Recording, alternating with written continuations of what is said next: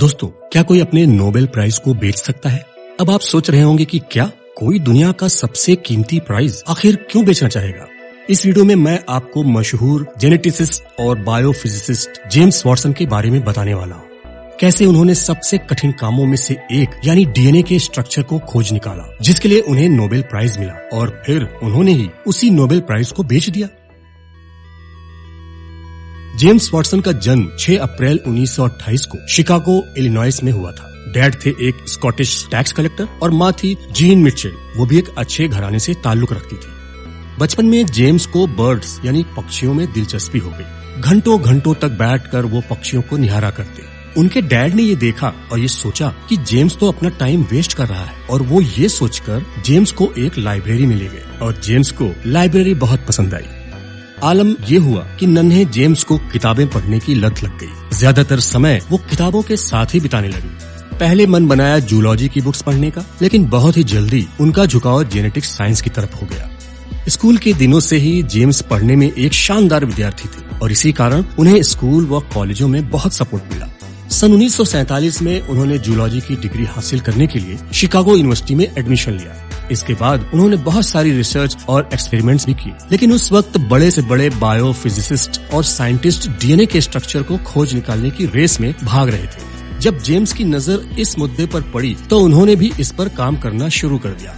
बहुत ही जल्द उन्होंने एक्सरे के माध्यम से बैक्टीरियोफेज वायरस के स्ट्रक्चर को खोज निकाला, और जिसके लिए उन्हें इंडियाना यूनिवर्सिटी की तरफ से स्कॉलरशिप भी दी गई। और उसके बाद उन्होंने 1950 में अपनी पीएचडी पूरी की। सन 1955 में हार्वर्ड यूनिवर्सिटी में उन्हें बायोलॉजी के प्रोफेसर के रूप में काम करने का मौका मिला, जिसे उन्होंने 1976 तक बखूबी किया। साथ ही हार्वर्ड में उन्होंने डीएनए और आरएनए पर फोकस किया और जरूरी जानकारी इकट्ठी करते रहे। पीएचडी पूरी करने के बाद वॉटसन कोपनहेगन चले गए, जहां पर उन्होंने वायरस पर रिसर्च करना जारी रखा।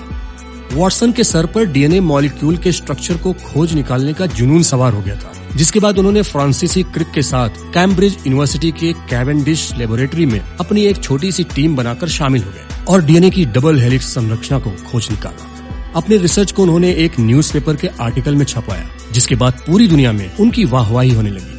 वॉटसन ने पहली बार बताया कि ह्यूमन डीएनए मेगा मॉलिक्यूल है, जिसके कारण ये आपस में जुड़ी हुई होती है। सबसे महत्वपूर्ण बात ये कि ह्यूमन डीएनए की क्लोनिंग की जा सकती है। उनकी इस खोज के बाद 1962 में उन्हें नोबेल प्राइज देकर सम्मानित किया गया, लेकिन उन्होंने नोबेल प्राइज को फ्रांसीसी क्रिक और मॉरिस विल्किंस के साथ शेयर किया, क्योंकि डीएनए की खोज में वे उनके महत्वपूर्ण साथी थे। 1968 में जेम्स वॉटसन बहुत ही फेमस हो चुके थे, जिसके कारण उन्हें न्यूयॉर्क के कोल्ड स्प्रिंग हार्बर लेबोरेटरी का डायरेक्टर बनाया गया, जहां पर उन्होंने एक लंबे समय तक काम किया।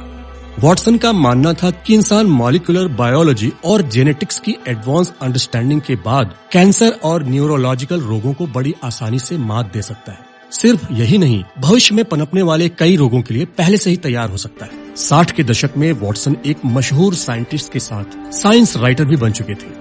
उस वक्त उनके द्वारा लिखी गई एक किताब molecular biology of the gene काफी मशहूर हुई, जिसने उन्हें रातों रात सेलिब्रिटी बना दिया। लेकिन 1968 में जब उन्होंने अपनी autobiographical book the double helix लिखी, तो वो उस वक्त की बेस्ट सेलिंग बुक बन गई। 20वीं सदी के विज्ञान को एक नई दिशा देने वाले जेम्स वॉटसन डीएनए की खोज के लिए रोजालिंड फ्रैंकलिन के योगदान को भी बहुत सराहते थे, जिनकी नोबेल प्राइज मिलने के 4 साल पहले ही मृत्यु हो चुकी थी। जेम्स वॉटसन ने 1968 में एलिजाबेथ लुइस से शादी की, जिससे उनके 2 बेटे रूफस और डंकन हुए। अपनी जिंदगी में वॉटसन को कभी भी किसी तरह की कोई कमी नहीं थी। एक अच्छी बीवी और टैलेंटेड संतानें थी, लेकिन एक समय ऐसा भी आया जब वॉटसन को पैसों की कमी पड़ने लगी। 2014 में उन्होंने अपने नोबेल प्राइज को बेचने का फैसला किया और एक ऑक्शन में लगभग $4 मिलियन की कीमत पर उन्होंने अपने नोबेल प्राइज को बेच दिया। मिले हुए पैसों को उन्होंने अपने रिसर्च सेंटर और दूसरे कई अन्य कामों में इन्वेस्ट किया। लेकिन कुछ ही दिनों के बाद फिर उनके नोबेल प्राइज का ऑक्शन हुआ, जिसे रूस के एक बिलियनियर अलीशेर उस्मानोव ने खरीदा और उसे जेम्स वॉटसन को वापस दिलाया। लेकिन आज जेम्स वॉटसन के पास किसी भी चीज की कोई कमी नहीं। वो अपनी मेहनत और काबिलियत के दम पर बहुत आगे निकल चुके हैं। फोर्ब्स मैगजीन के अनुसार जेम्स वॉटसन सबसे अमीर साइंटिस्ट की लिस्ट में शामिल हो चुके हैं, जिनकी नेटवर्थ लगभग $16 बिलियन जितनी है।